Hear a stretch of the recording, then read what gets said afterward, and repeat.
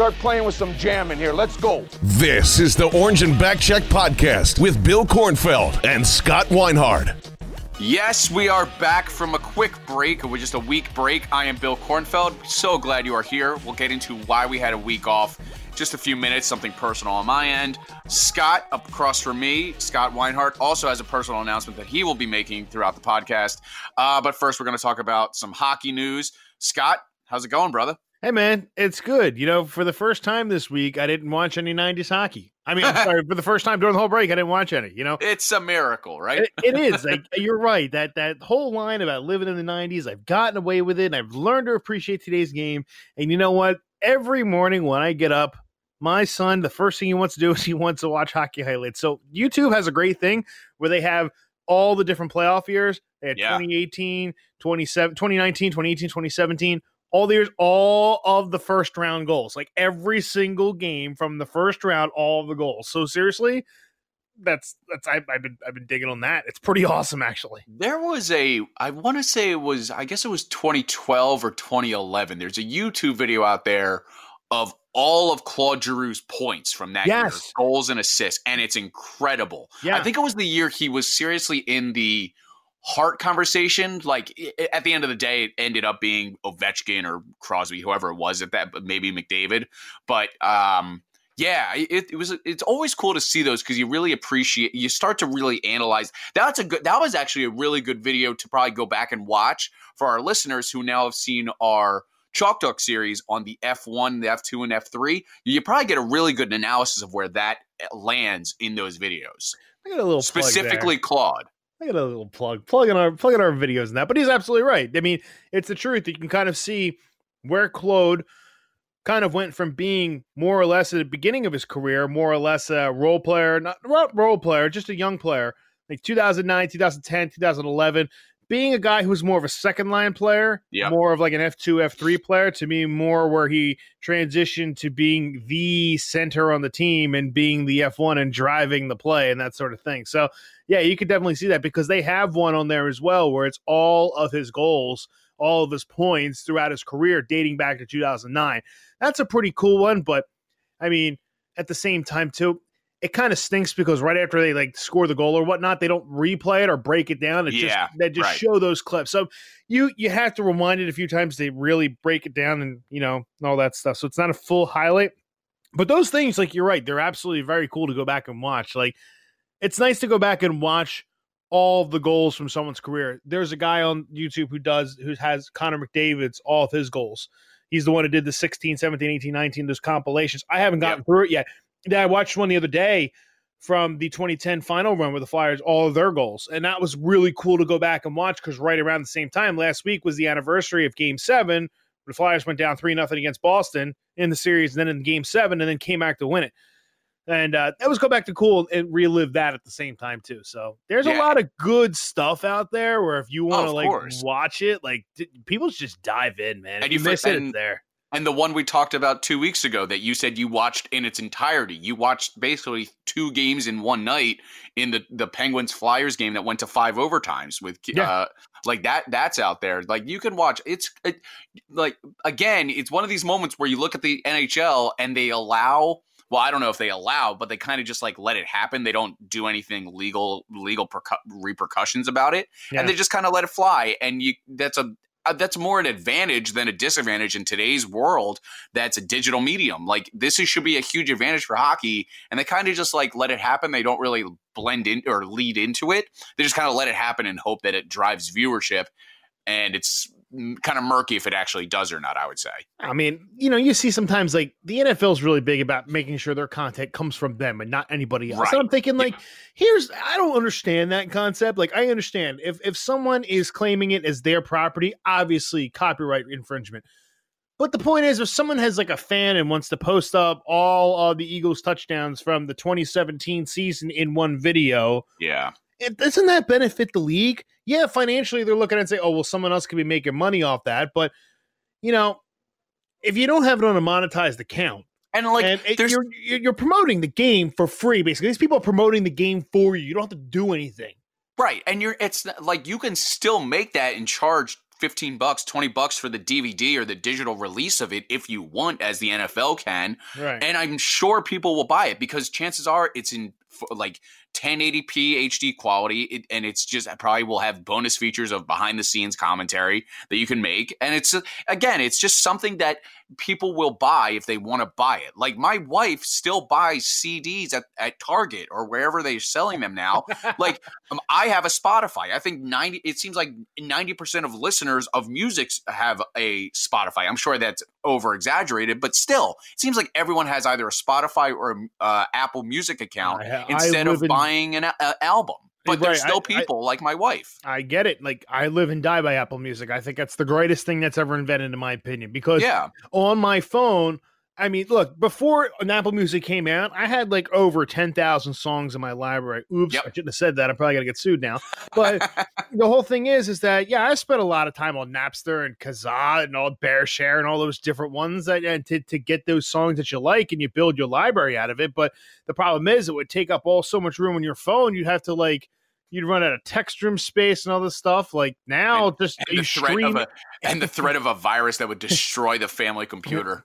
Yeah, none of that too. Like on your iPod too. Like you can only fit so many songs. Like I remember my iPod Photo that got me through college. At the time, they were still like kind of new. My buddy was like, "Here, give me $50 and I'll give it to you." I was like, "Hell yeah!" And it got me through college. But like, you could only store like 250 songs on it. So like, you didn't have a lot of diversity. Now with that, it's great. So my point is that, if stuff is out there, just let people use it. It promotes whatever. Like, my wife sometimes I don't know she'll buy CDs anymore, but the point is like every year around the holidays, she has this one CD that she always has to listen to. Like it's just her thing. So CDs still have a strong media with it because especially with the nostalgic purpose. But if you want to listen to a specific album with everything on it, a CD is one of the most efficient ways you can go. No, I totally agree. And it's just one of those things that the NHL could use on their own, and they kind of do. But let's get into this. Like, I love this idea that Pierre LeBrun of The Athletic had a great article today. I think it was today, maybe yesterday. I can't remember. But basically what's happening is, okay, it was today. What's going to happen if hockey comes back, and I think hockey is better, especially with the continuing news of states reopening to their own acclimation and their own regulations, stuff like that. It's looking really good, despite my pessimism, that hockey will more than likely come back in some manner. And they're going to do this, it seems, this 24-team bracket, 12 teams from the East, 12 teams from the West, and they're just going to let it hash out. I think you read more into it on what the details were. But overall, what's your thoughts on this? What do you think of this idea? Well, first of all, there's one thing I would just want to say. I told you so. Yeah, I'll eat. Like I said, I would eat the crow, and it's just. I'm not upset that hockey's coming back. Obviously, I love hockey, especially because how good the Flyers were playing when this stoppage happened. But when you're dealing with something you literally don't know anything about at the time, it's kind of scary to think about anything other than sports coming back, or the possibility of sports coming back when you are facing something you don't know and you don't know how to fight it yet. And we still really don't know, but it's looking more manageable than what we were talking about in March. That's for sure. And that's true. And there's a lot that's coming up. I think the great thing is hockey is coming back. Gary Bettman said yesterday there is even no thought of any time of canceling the season. They're going to figure out how to get it done. That's great. There's a good and a bad thing from this. Now that we're starting to see traction, that things are starting to come back, I think it's good because the game is coming back. It's going to give something unique that the fans have never seen before, and the NHL has a lot of ability here to be creative about it and really kind of survey this and say, okay, do we really want to get creative in the future and kind of do something like this again? It might give them an edge over something else like the NBA, who probably wouldn't do something like this.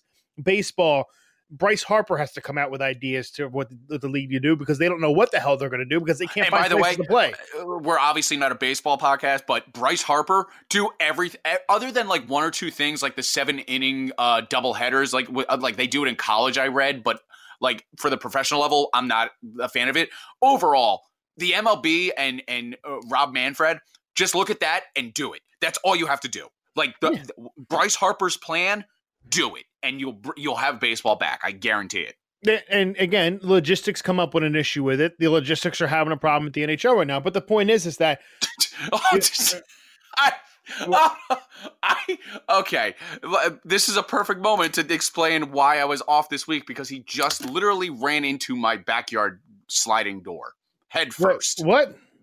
Yeah. So I was off last week because my family, my wife and I, had added an addition to our family. No, we did not have a kid. We bought a puppy. We have a chocolate lab named Mowgli, like the Jungle Book character. And yeah, I think he's coming in a few minutes after his long walk with my wife. But I just heard him bang into the door. So he's off to a good start. Head first, it sounded like. Congratulations to the new addition, man. Thank you. That's the best thing ever. Hey, yeah, listen, my first dog too. Really? Yeah, my wife. This is my wife's third.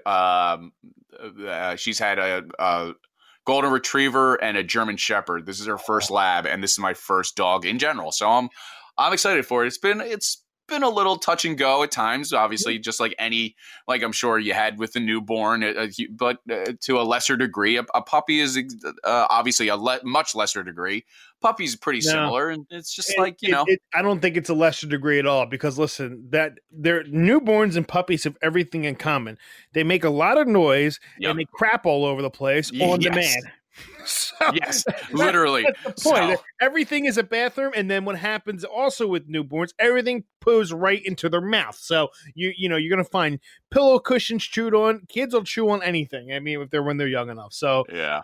But first of all, congratulations to you and your wife, man. That's fantastic. Me personally, I'm a big time lab lover. I love labs. I think they are one of those loyal dogs you could ever have, and the most fun dog I've ever had. I've had a couple. I've had a lab before, a lab collie mix, and she was the absolute best. And that's awesome.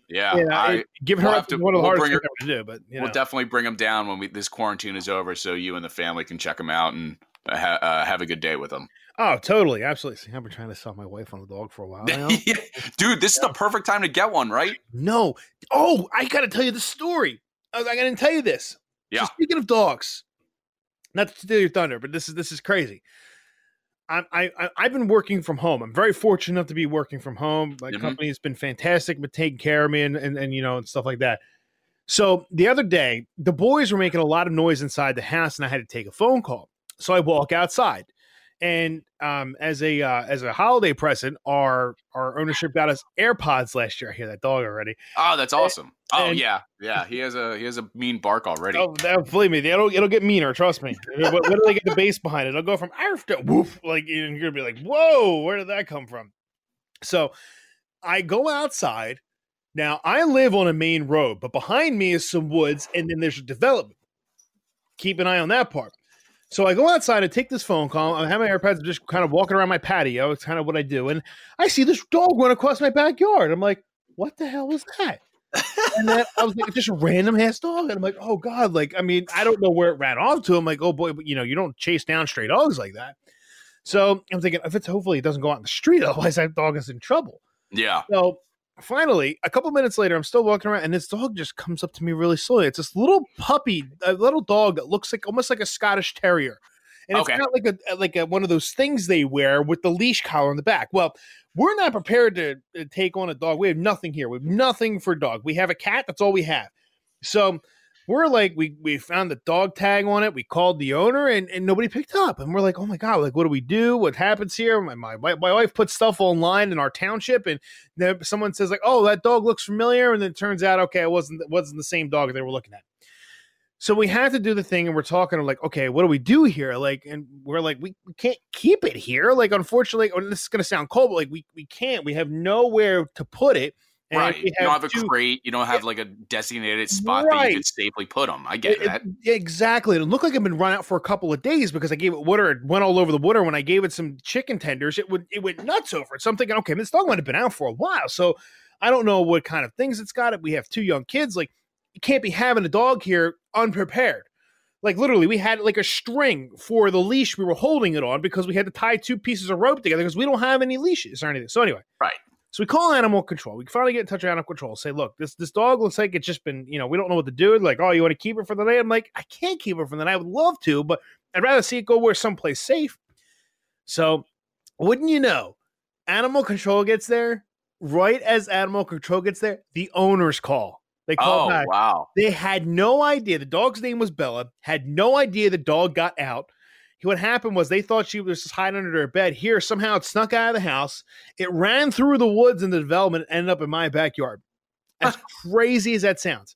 And they and literally, if they had called 10 minutes later, the dog would have been with animal control. Yeah. Wow. So, yeah. So Dogs are crazy, man. My son was really upset when the dog left because he was like, "Oh, happy the dog is here" and stuff like that. Of course. And when the dog left, he was really, really upset about it. So I'm like, now I'm trying to sell away from the dog and do that whole thing. But I hope she goes for it because I've been so happy. Like he just brings a level of energy and excitement and just happiness.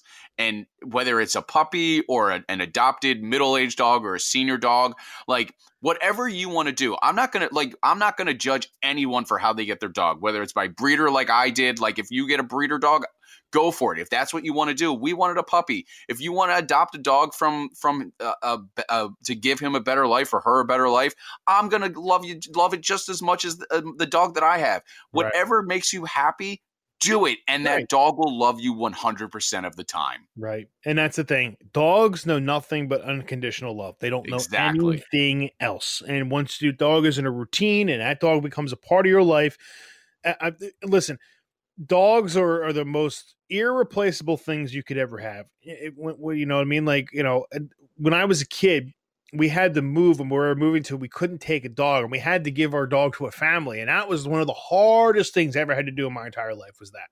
Yeah. Like, but the point is that that's how much a dog can mean to you because a dog is just, honestly, a dog is just like a kid. You're going to find out as you go through this, man, it's just like having a kid. What I mean? It's awesome. It's awesome. Except it doesn't leave and it doesn't ever go to college or pay rent or anything like that. So you're stuck. Right.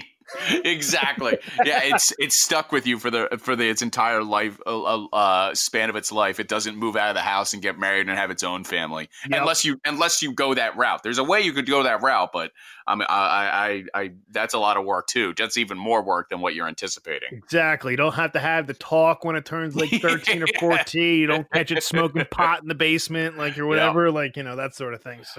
So I plan on making him a huge hockey fan. I'm going to get him the Flyers collar, the Flyers bandana, all that good stuff. But I'm hoping I could do that in July of this year. So let's get back to where we were on the 2014 bracket. What were you thinking? Where are you at here with this? Before we go on, I'll touch on one second. But you know what we can do? One of the coolest things we do with your dog is we can have an episode of Orange and Bark Check. All right. I like it. Dad joke. I like it. Orange and Bark Check. I like it. That'll be a bonus one. We'll do like a live podcast where we just watching bark a like Flyers dogs the game. entire time. The dog is sitting with me. I like it. I like it a lot. Theme song is "Who Let the Dogs Out." Yeah. You know what I mean? Get the guests be like Nate Dogg. He might know anything about hockey, but we could probably get Nate Dogg on here or something like that. I love it. Oh, anyway, so for the 2014 format, I am actually looking forward to it because I think it's going to bring a whole new segment that the NHL is really, really going out there with it. It's really for the NHL. NHL is normally conservative and not really into these types of ideas, but the fact that the NHL is going to do something like this, I think is fantastic. So if they're considering 24 teams to go in, and just like we talked about last week, they were talking about with the draft in June. A lot of people don't like that idea. A lot of people, even in the NHL, don't like that idea. But at the end of the day, it's Bettman's call. It's not even really the owners. It's Bettman's call. So they're going to decide about that. And either way, Detroit is going to get either the first or second pick. They have a 50% chance of getting the first or second. So they're not going any lower than one of those two. Which rightfully so. For a team as bad as they've been, they have to be given one of those top picks. Right. And all the teams that they're projecting for the 2014 format were in the playoff race. The only one that was really out per se were the Canadiens, I would really say. Because you have in the East, you have Boston, Tampa, Toronto, Florida, and then the Rangers, who would be lined up in the Atlantic Division, and then Montreal, who was really about 10 points out, but they're keeping them in. But I'm glad to see, like, especially in the West, they're all competitive teams. You had Vegas, Edmonton, Vancouver, Calgary. Minnesota was on the edge. Arizona was on the edge. But at the same time, they're all right there in points where they could have gotten in. Even Chicago had 76 points, and they would still get in at this point. That's where the bad part comes in, though. Because in a normal year, say, for instance, that all of a sudden that Chicago just catches fire. Yeah. Okay. Chicago wouldn't have been in a regular season, and the regular NHL would have not been in the playoffs. Say they go on a run and win the cup. I mean, great. It's fantastic. But that would probably piss me off. And not because the Flyers would win the cup, because it's like, wow, like that team caught fire, but they wouldn't have qualified for the regular playoffs. That's the only thing I am concerned about. That's the only thing. Now, they're still talking about this. They haven't figured anything final out yet. Hopefully this week they'll have a decision from what Pierre LeBrun is saying. But the point is that there are concerns about that. And then also they're talking about there might be a bye for some teams who finish near the top. That also becomes an issue because it's like, say, for instance, you sweep a team in the first round and the other team goes 7 games you got to play against. That's over 2 weeks that you're playing a game against. So if you have a bye and you're on the shelf for 2 weeks, you're not going to have that flow. Not get to have that game flow. And you're going to be out of a series possibly before it even begins. Well, I mean, wouldn't, under the guides of that potential sweep in the first round or a 7-game series, you're still waiting, whether it's a sweep or a 7-game series, you're still waiting for that next round to start. They're not going to start the second round while the first round is still going, right? No. That's or am not I I think you're misunderstanding what I'm saying. So, for instance, let's go back to I hate to break up another thing from a decade, but I'm trying to give people Flyers references. So let's go back to 2010. The Flyers ran through the Devils in 5 games. Right. It was done and over with. Okay? That was a 2-7 game. Yeah. And then I believe that Boston played Buffalo that year and they took them to 6. And the reason why is that first round went an extra couple of days because a couple games went to game 7. So essentially what happened was Boston didn't really have as much rest as the Flyers did. And the reason why they went down 3 in that series is because it really took them till about the middle of game 2 to really get back into a flow. So the point is I'm trying to make is that saying that a team at the top does get a bye, and that series goes 7 games. Yeah. Normally 7-game series go about 2 weeks. Right. So you're saying that you're not going to play for 2 weeks on a team that just stretched out 7 games. You're not going to have that flow coming back right away. Okay, gotcha. Okay, I see what you're saying. I got you. So the rust factor could give these bottom teams an advantage over the top teams. Now, the skill set's there, though, for the top teams. Don't get me wrong. But believe it or not, if it takes you a game or 2 to get going in the playoffs, you could already be out of a series by then. Yeah. So, this is – I think we talked about this initial proposal like 3 episodes ago, maybe a month ago when we had I've lost all track of time. It might have been last 2 weeks ago's episode. I don't even know. What month is it? I don't even know what month it is. I think we're apparently in the middle of May, and it feels like June. May. Exactly. It feels like freaking June out here. I mean, it's been quarantined since March. So, I initially liked the idea of a 2014 playoff. You got 12 teams on each side, and that's the best possible way to make it fair for the outskirt teams that are just on the outskirts. I get that. Mm-hmm. The more I look in this, I know it's anecdotal, but these goal differentials, I think should play a major factor in this.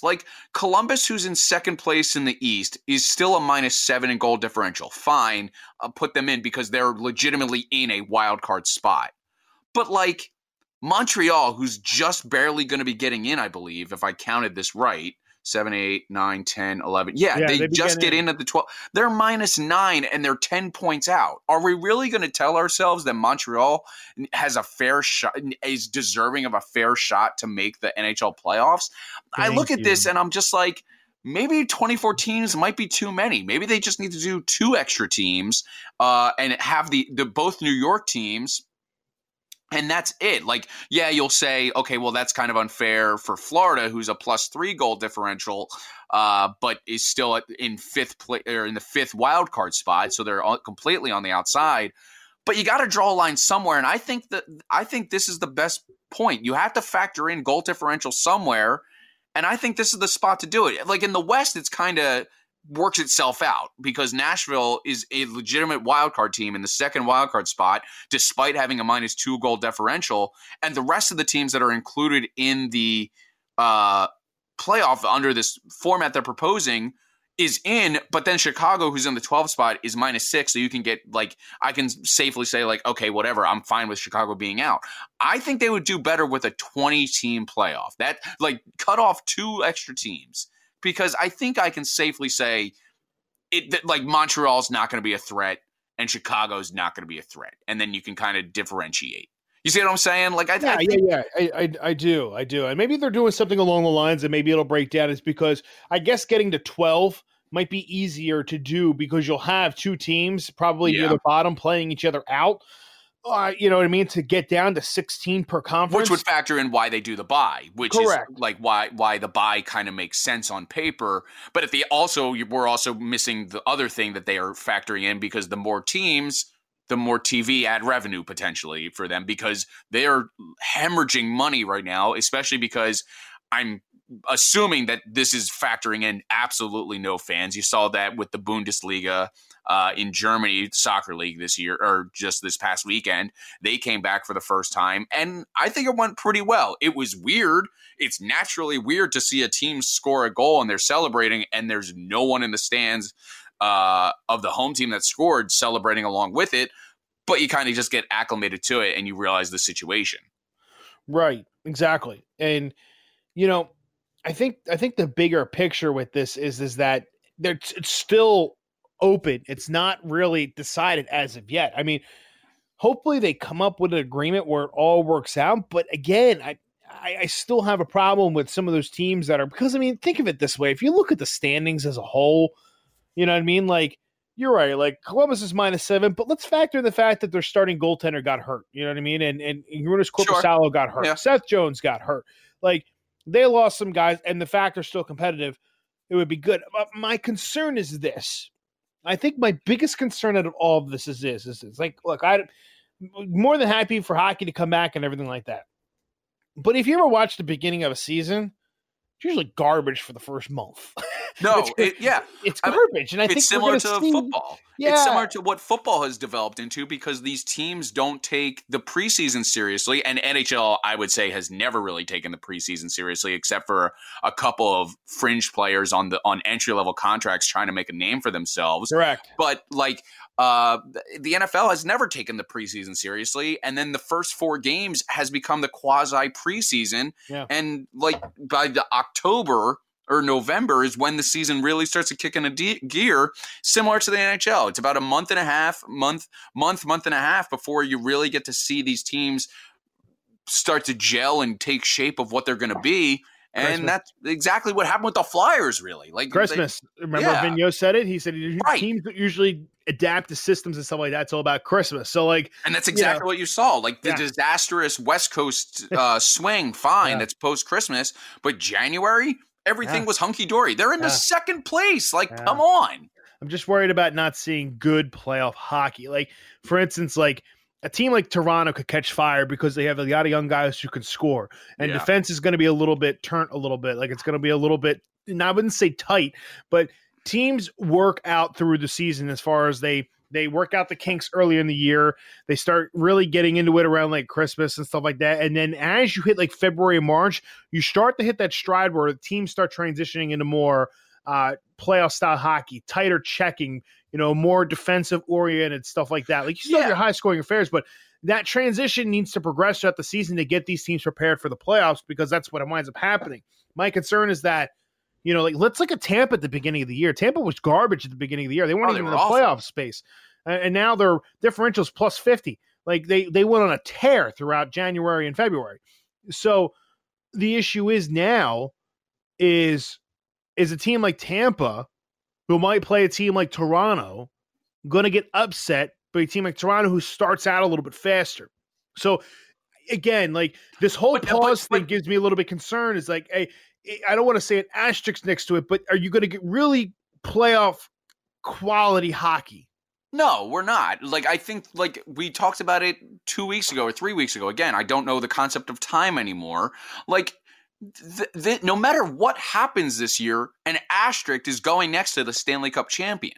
Whether it's the Flyers, Boston, Tampa Bay, Chicago, Vegas, like these teams, sadly, whether it's fair or not, at the end of the day, I would just say, okay, this team is the Stanley Cup champion for the 2019-2020 season. Let's move on. Like, just embrace what we're focused with, and our fans and teams gonna complain? Probably, but when has we never seen a team or heard a team complain or bitch about something? Fair. You're right. Fair point. And here's the only thing. This is going to sound blasphemous, but I want to see the Flyers win the Cup. It would just really suck if it were this year. For one reason, is that, what did you do after the Eagles won the Super Bowl? Tell me what you did. Oh, I went down the South Street at 3 a.m. Okay, you went down I was with my family for the entire game at my wife's parents' house. We watched the game, and I remember I'm still convinced my dad gave me a concussion when he tackled me into the couch, and we just celebrated that for that entire night. I remember going into work that day on 15 minutes of sleep. Like, it was nuts. It was insane. It was great. Okay, you know what I did? We freaked out after the fumble. I knew they were going to win it then, and then when they won, I was in shock. And we went. I was in Fishtown at my buddy's house. Yep. And because I always said, if the Eagles won, I want to be there. Because after seeing the Phils win in 2008 and running down Broad Street with everybody from Temple, it was the coolest thing ever. Yeah. So, like, I remember we went on the L, and there were guys on top of the L, so we got the lane. They were on top of the train at the L. Oh, that's right, because around that area, it's outdoors. It's open. Yeah. It's not underground like a normal subway. That's hilarious. Yeah, there were times on top of the L and had to stop the train. And then finally, they found out they had stayed up there the whole ride up to 2nd Street. So everybody got off at 2nd Street, and then we went down to City Hall. And we went around City Hall and just celebrated with most random people just freaking out and seeing all this stuff. And to me, that was better than the actual parade that occurred a few days later. Because of that celebration. Yep. Because now this year, here's the thing. It sucks if the Flyers win the Stanley Cup. Yes, we get to enjoy it. Don't get me wrong. Believe me, I'll probably shed a few tears if it ever happens. The point is that you're not going to be able to have that celebration. I mean, there probably wouldn't be a parade. You're definitely not going to be able to do that thing down and everybody just randomly celebrating down at City Hall. That's a good point. And that would really, really suck because that takes away the fun of it. Like, I mean, let's clarify here. People are going to do that. Yeah. I'm not. Like, I'm going to look out for my safety, and I hope you would too as a listener would realize this situation. Like, even if I think I'm assuming playoffs start in August, the Cup is awarded in September or something with how they want to schedule this thing after it's all said and done, or maybe they just start right in July. I don't know. But like, yeah, it's still so unknown about what this virus is going to be doing. Yeah, I'm not going outside and celebrating with random people. I'll celebrate with my family and go down to my parents' house or something. Yeah. But that's the most I'm doing if this were to happen. See, and that's the thing too. Like, if like my buddy and I, we've always said, like, if there's ever a Game 7 at home, I don't care. We're buying tickets. Like, you know what I mean? Yeah. Like, we made that pack when we were younger, and we still talk to each other about it this day. Like, my buddy Jeff, who actually got me into the sport, and we've always said, like, dude, like, if they go to Game 7, like, not Game 5, not Game 6, I mean, if they ever go to a Game 7 of a final, we're there. Like, because we know tickets are going to be like $1,000 to begin with. So I don't want to go to, like, you were one game away from doing it in 2010. No, it wasn't, because they were Game 6. They would have been Chicago. Oh, it would have been Chicago. Yeah. Right. So that's the thing. Yeah. Like, and I mean, I didn't have an opportunity. That's the thing. I was working for the radio station at the time, and that was the only series I didn't get a chance to go to. Like, I thought like everything was going to work out where like, oh my God, I'd be there for Game 6 and all that stuff. Thank God it wasn't. But I mean, but at the same time, like, the whole thing is that I don't want to. My whole idea is this: like, if they have a chance to win it at 5 at home or win it at 6 at home, like, you know what I mean? There's still a chance to lose that. And frankly, with all due respect, I'm not going to go spend $1,000 to watch them lose. If I want to do something, I want to make sure it's memorable. You know what I mean? So a 7 is one way or the other because it's a Game 7. Like, I will spend my money and go watch them in Game 7 versus Stanley Cup because it would just be a great experience no matter what happened. But the point is that we're not even going to be able to go have that opportunity this year with that because there's nobody going to be in the stands and all that stuff. So like, I think it's going to be more than just an asterisk of who wins the Stanley Cup. It's going to be, wow, that was the year that nobody really got to celebrate it. You know what I mean? And that's what really would suck about the fact if they won this year. Don't get me wrong. As I said, if they win this year, it'll be the greatest thing ever. But it would suck because we wouldn't be able to celebrate in a Philadelphia fashion like I didn't even think about that. Like, knowing Philadelphia's, like, how they've been operating, handle and whatever. I don't want to I don't want to get into debate of how they've been handling it, but like, just based on what they how they have been doing this, they're not even going to hold a parade for a champion. Like, even bingo. Like, even if the Eagles won the Super Bowl next year with football coming back, like, there's not going to be a parade. I can almost guarantee it. Yeah. Especially because they're talking about a second wave too. So like, that's the thing. And frankly, listen, I will be perfectly honest with people. I went to the Eagles parade. Maybe it's because where I was at, but there wasn't really anything fun about it. It was cold. Yeah. We waited 5 hours and they went by in 30 seconds. And that was it. Yeah. It really was underwhelming in a sense. Don't get me wrong. Greatest thing ever that happened. But the celebration was the night of that's the thing is that pure, unadulterated excitement and just pure joy. You know what I mean? Like, a parade is a rah-rah thing, especially for the kids. The kids get into it and they get excited. Like, wow, like we did it.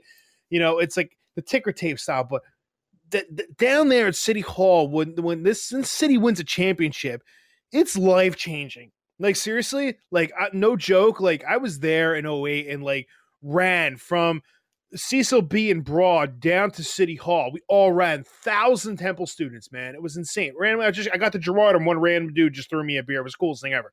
And the whole point of that is that it's just everybody getting together and just celebrating that moment. And we won't get that joy, and that bothers me a little bit. I feel like there's also going to be a small faction, and I think I would be a part of this, that would do a social distance celebration with people. Like, I would get a poll out. Like, I would like just somehow, some way. I think people would also, because Philly is special. I love this city in terms of like making things work. I think the people that are like you and I, who wouldn't go out and be hugging random strangers in celebration of something like this, but like, we would be able to do it in our own safe way. Like, again, we're not going down the Broad Street, but within our own confines of our neighborhood, our street, wherever we live. I think there's something along that would be pretty cool. That would be memorable. Or maybe if like everybody just drove down the Schuylkill and honked their horns and flashed their lights or something like that. Like, you know what I mean? Like, and then like have like a route where people could do like jump on the Parkway and then jump on the Schuylkill, and then, you know, maybe you can take it down like the Blue Route and go up 95 and make a giant circle out of it. You know what I mean? Like, just celebrate something. We're just making a whole bunch of noise and enjoying it. You know what I mean? Like, that would be really cool to do. But yeah, I hope something like that would be working. That's actually really intriguing too, like to do something like that. I think that would actually work. But honestly, like, it's just something that I'm intrigued to see what happens in any city that wins a championship. Because yes, Philadelphia is different. Like, I legitimately believe Philadelphia is the most passionate sports city in the country. But like, there are other cities that go hard with their celebrations, and you saw that. Obviously, we can talk about Boston and like whatever. They have their championships, and they still do. But like, these cities, St. Louis went crazy. Kansas City went nuts after they beat after they won the Super Bowl. Like, it's just one of those things that you're just like, I can't wait to see this, how this plays out. Like, I hope they do it safely, but do it safely and intelligently to make us proud, to just say that is cool, to be able to say that is really cool to see. I just hope it's not against the Flyers. That's all I'm going to say. Because if it's the Flyers, obviously I'm going to be crying and sulking myself to sleep every night. I'm not going to lie. Listen, I'm going to be honest with you, man. Like, after they lost in 2010, like, I was already going through a hard part of life, coming out of my first year of college and trying to figure out life on its own. Yeah. Imagine getting up that high and being like, oh my God, they're going to do this. It's going to be the coolest thing ever. And then just being thrown on your face like that. Yeah. It really sucked. It took me honestly about 2012 to get over it. This is a great tease, because we've done the Flyers flashback with Game 1 of the '97 Stanley Cup Final against the Detroit Red Wings, and that's obviously a heartbreaker because of the sweep. It was a 4-0. The Flyers, they had a chance, and we'll get into that as we continue to add more videos. Keep on the lookout for our second video of Game 2 that year. But, like, I feel like there was more heartbreak in 2010 than 97. Oh, yeah.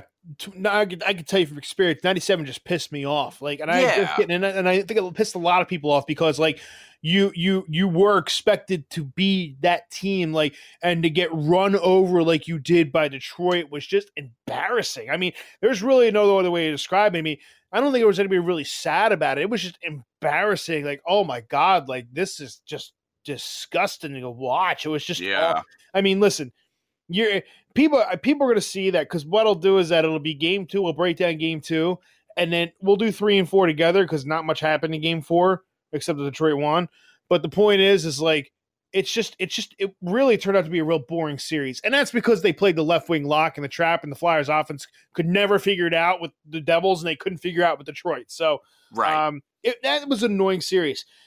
For me, as I talked about last week, or 2 weeks ago, whatever the hell it was, we're losing. A lot has happened. I think we're circling a black hole like they are in Interstellar, just losing all space of time. Yes. It might have been 7 years. Who the hell knows? Interstellar and the first season of True Detective. Just time is a flat circle. We have no idea where we're at. Exactly.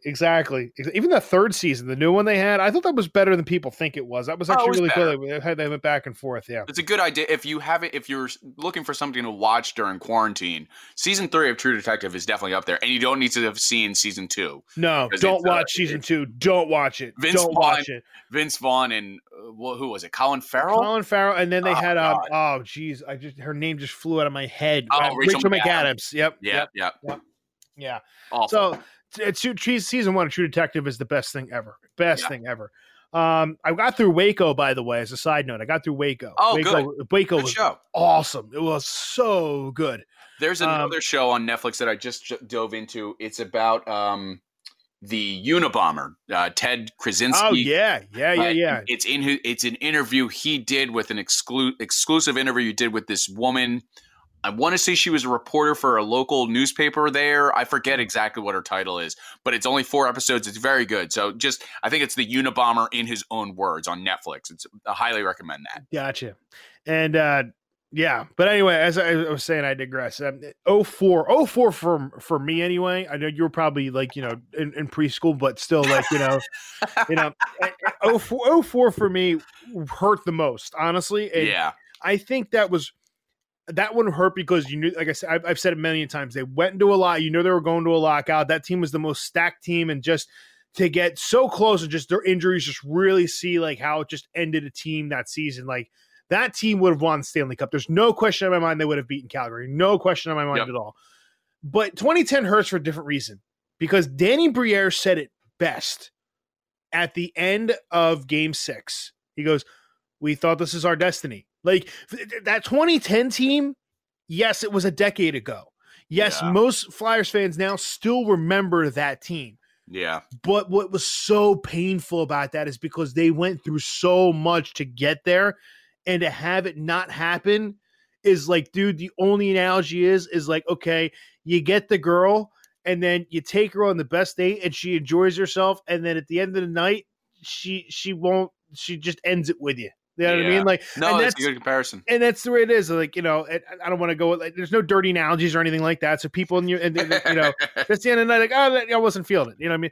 That's exactly what it felt. It was just an emptiness. Like, wow. And like, the crazy thing is like, because it went into like early June, there was really no time to recover like on the off season for that, because next thing you know, it's like, oh, we're at the draft. Like, what? Like, hockey just ended. Now it's starting back up again.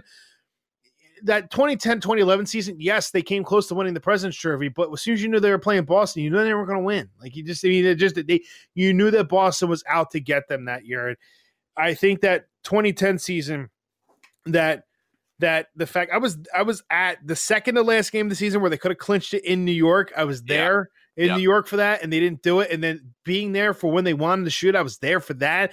I was there when Carcillo scored in overtime. I was there when they won Game 6 against Boston. I was there when they won the Prince of Wales Trophy in Game 5 against the Canadiens. Like, I had spent a lot of my time personally, like, in all about that, and to have it not happen, like for me, that was really rough. Like it took me till about when they had the facelift for 2012 to really get into energized for the team again, because even next year, the following season, like it didn't feel like magical like it did the year before. It didn't feel magical, and that's sadly when Pronger started to go downhill. That was the end of Pronger's career. Like because Pronger got hurt, that he had to have back surgery in 2011 and missed a lot of time with that. And then the back, and then the head, and then it was over. Yeah, exactly. Like his career downhill was faster. Like it, I don't want to say it was faster than Lindros's, because Lindros obviously was just like a dirty play and it was just a terrible situation.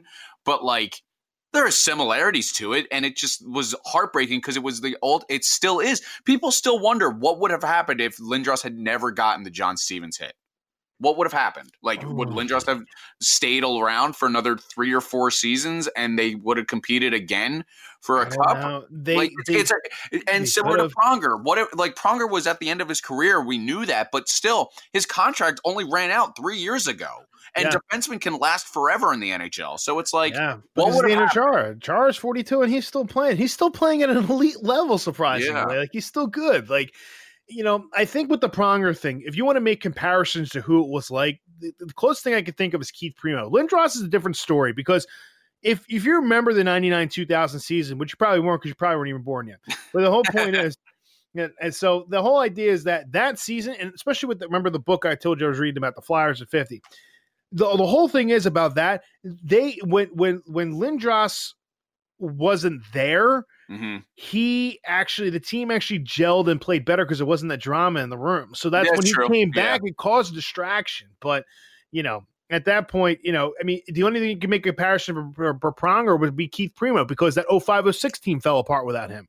And 06-07 happened because of that. But you're right. Like you mentioned it, I think you mentioned it if we were in pre-show or talking, that Chris Pronger's injury caused the Flyers to go through 5 years of mediocrity. And it took them from 2012 to now to rebuild that entire franchise. Yeah.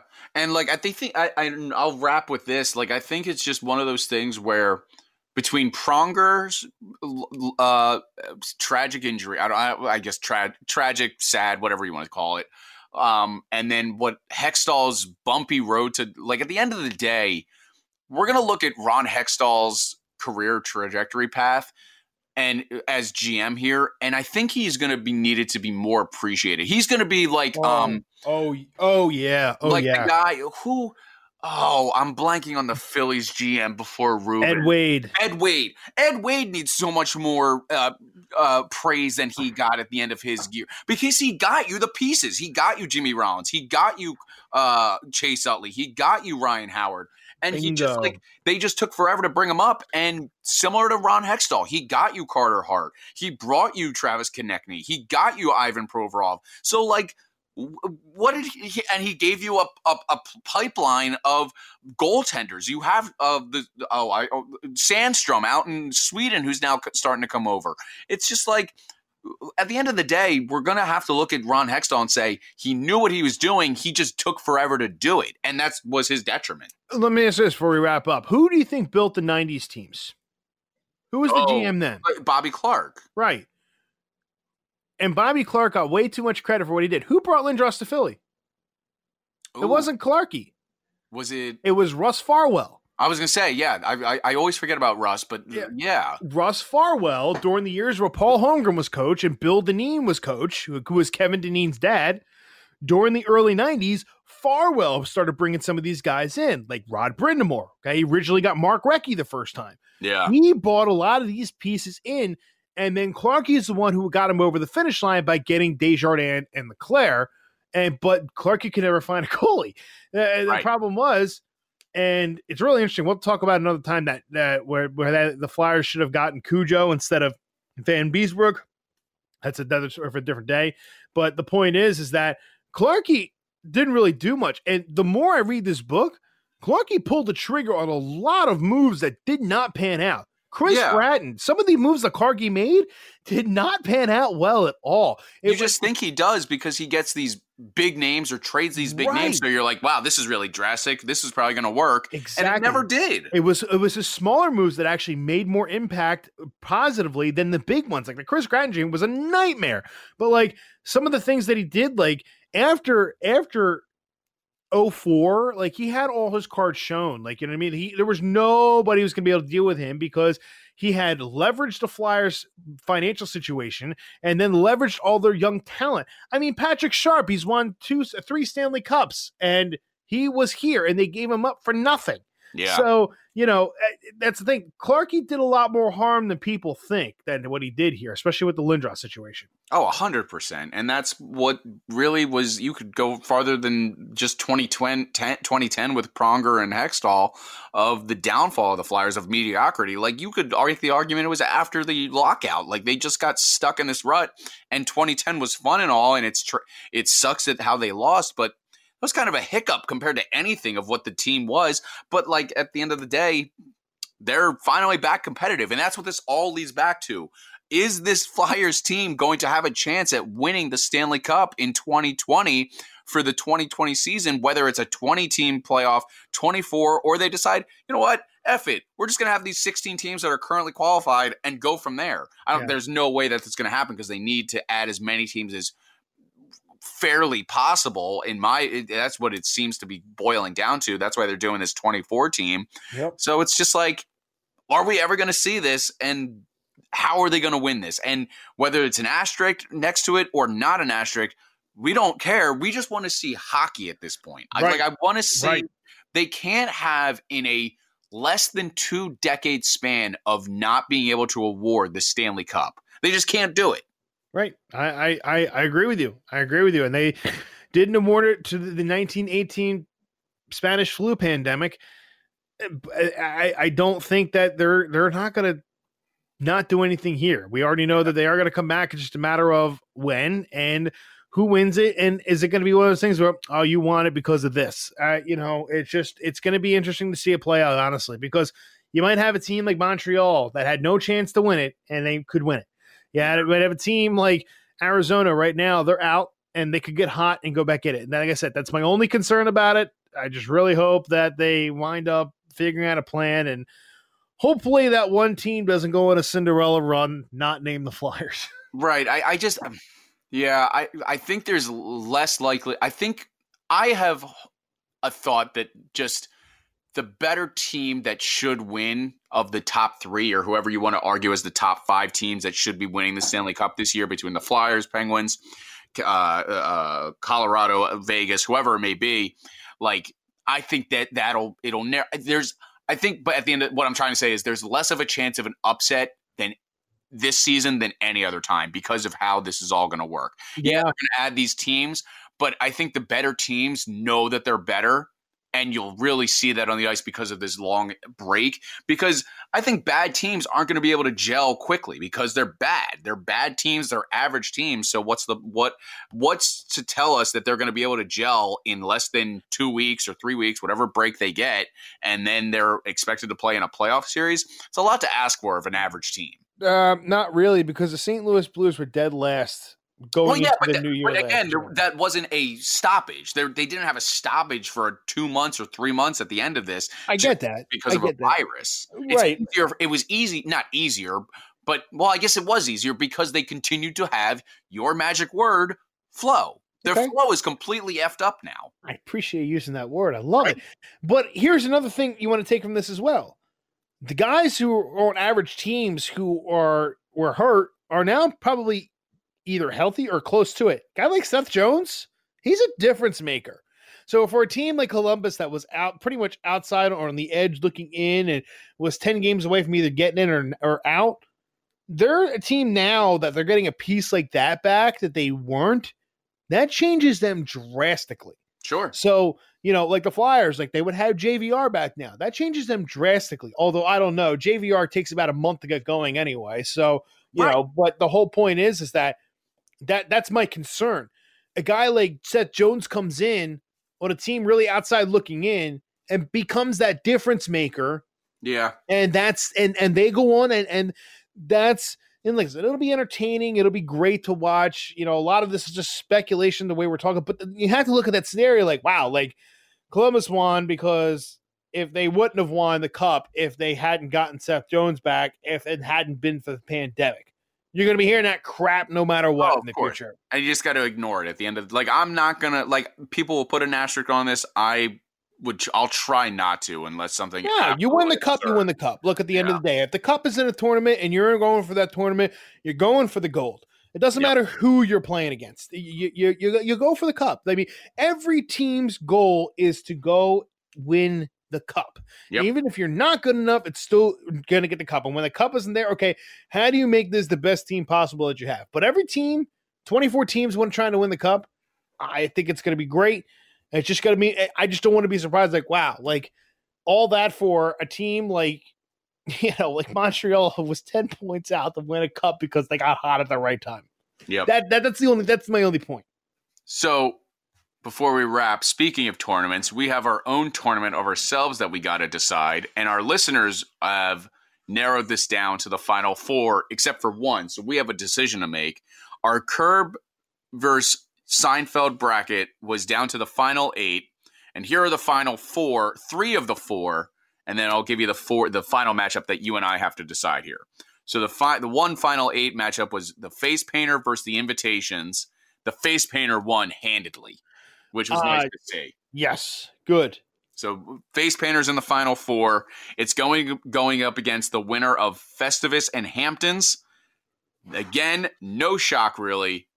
Festivus is the winner. Yep, I agree. And rest in peace, Jerry Stiller, by the way. Yes. Really sucks to see that. Your boy, just as you come along to enjoy Seinfeld. The guy that was the only reason Seinfeld was good. The guy that what a staple. I love Jerry. And then the other matchup here was the Doll versus Palestine Chicken. The Doll episode of Curb. There was 2 Doll episodes. We'll get to the other one in a minute.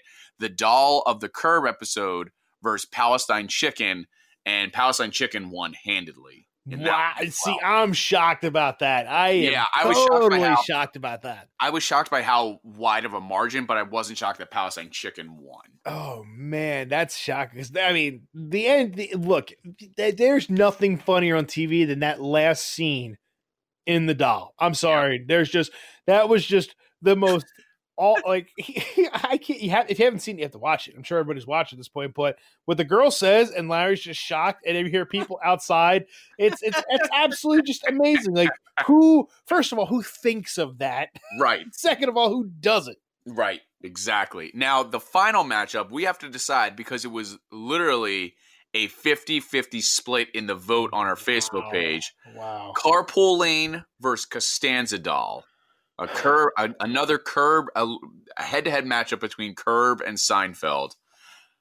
I still lean Carpool Lane out of this one because of how the backstory of it. It's a little bit of an advantage and not part of the episode. But the guy that got away with literally was acquitted of murder because of this. I think gets the edge for me. And it was just a funny ass episode. It was absolutely hysterical between the hooker, the weed. The going to the airport, the chair is spoken for. I lean Carpool Lane. Billy, here's the thing. Costanza Doll is a legendary episode because you have Mrs. Costanza, a doll that looks exactly like Mrs. Costanza, and George is hearing voices in his head. Georgie, why are you eating with your hands? Why do you eat so fast? You know what? You can't even taste it. You know what? I'm going to give it to Costanza Doll in honor of Jerry Stiller. See, I'm glad you said that because I was actually going to go Carpool Lane. Oh, wow. Damn it. So now we're split again. Now we're split. We're going to put Costanza Doll in the final 4. So the final 4 matchup is the Face Painter. Wait. Yeah. Jerry Stiller's more known for Festivus, I would say, instead of the other that's one. True. All right, so you want to for the end when he goes after the doll. All right, then let's do Carpool Lane. I think Carpool Lane gets the edge here. Look, as much as that hilarious thing is, it's parts of it. The point is, you're absolutely right. How many storylines are in that one episode? Yeah. Of how many different things happen in the one episode of Carpool Lane? It's just complete nonsense. I got to give it to Carpool Lane. All right. Well, then in that way too, it guarantees us a Seinfeld versus Curb final, because the final four is Carpool Lane up against Palestine Chicken, and the Seinfeld episodes of The Face Painter versus Festivus in the final four. That's gonna be tough, man. Wow. So we're going to leave it to you guys. You have to follow us on Facebook, Orange and Backcheck. Give us a shout out on Twitter as well and Instagram. Just same thing, Orange and Backcheck is the link. Or we might change ourselves to Orange and Barkcheck for a day or two. Just why not? Like, there are no rules anymore. How about Arfage and Barkcheck? Yeah. Listen, I'm here all week, all right? When we have quarantine, you get to think of these ridiculous things like this. By the way, yes, I got someone, I think it was on Facebook or Twitter, I forget what. When the NHL officially announces it's coming back, we are going to ramp up we're going to, have an emergency podcast because we have to do it. We'll drop everything. We'll find a way to get a podcast out that same day. Yep. Or same night. Like, no question about that. Podcast for sure.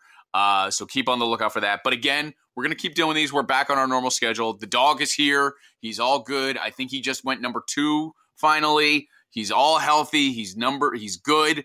The dog is here. So we've gotten that all settled.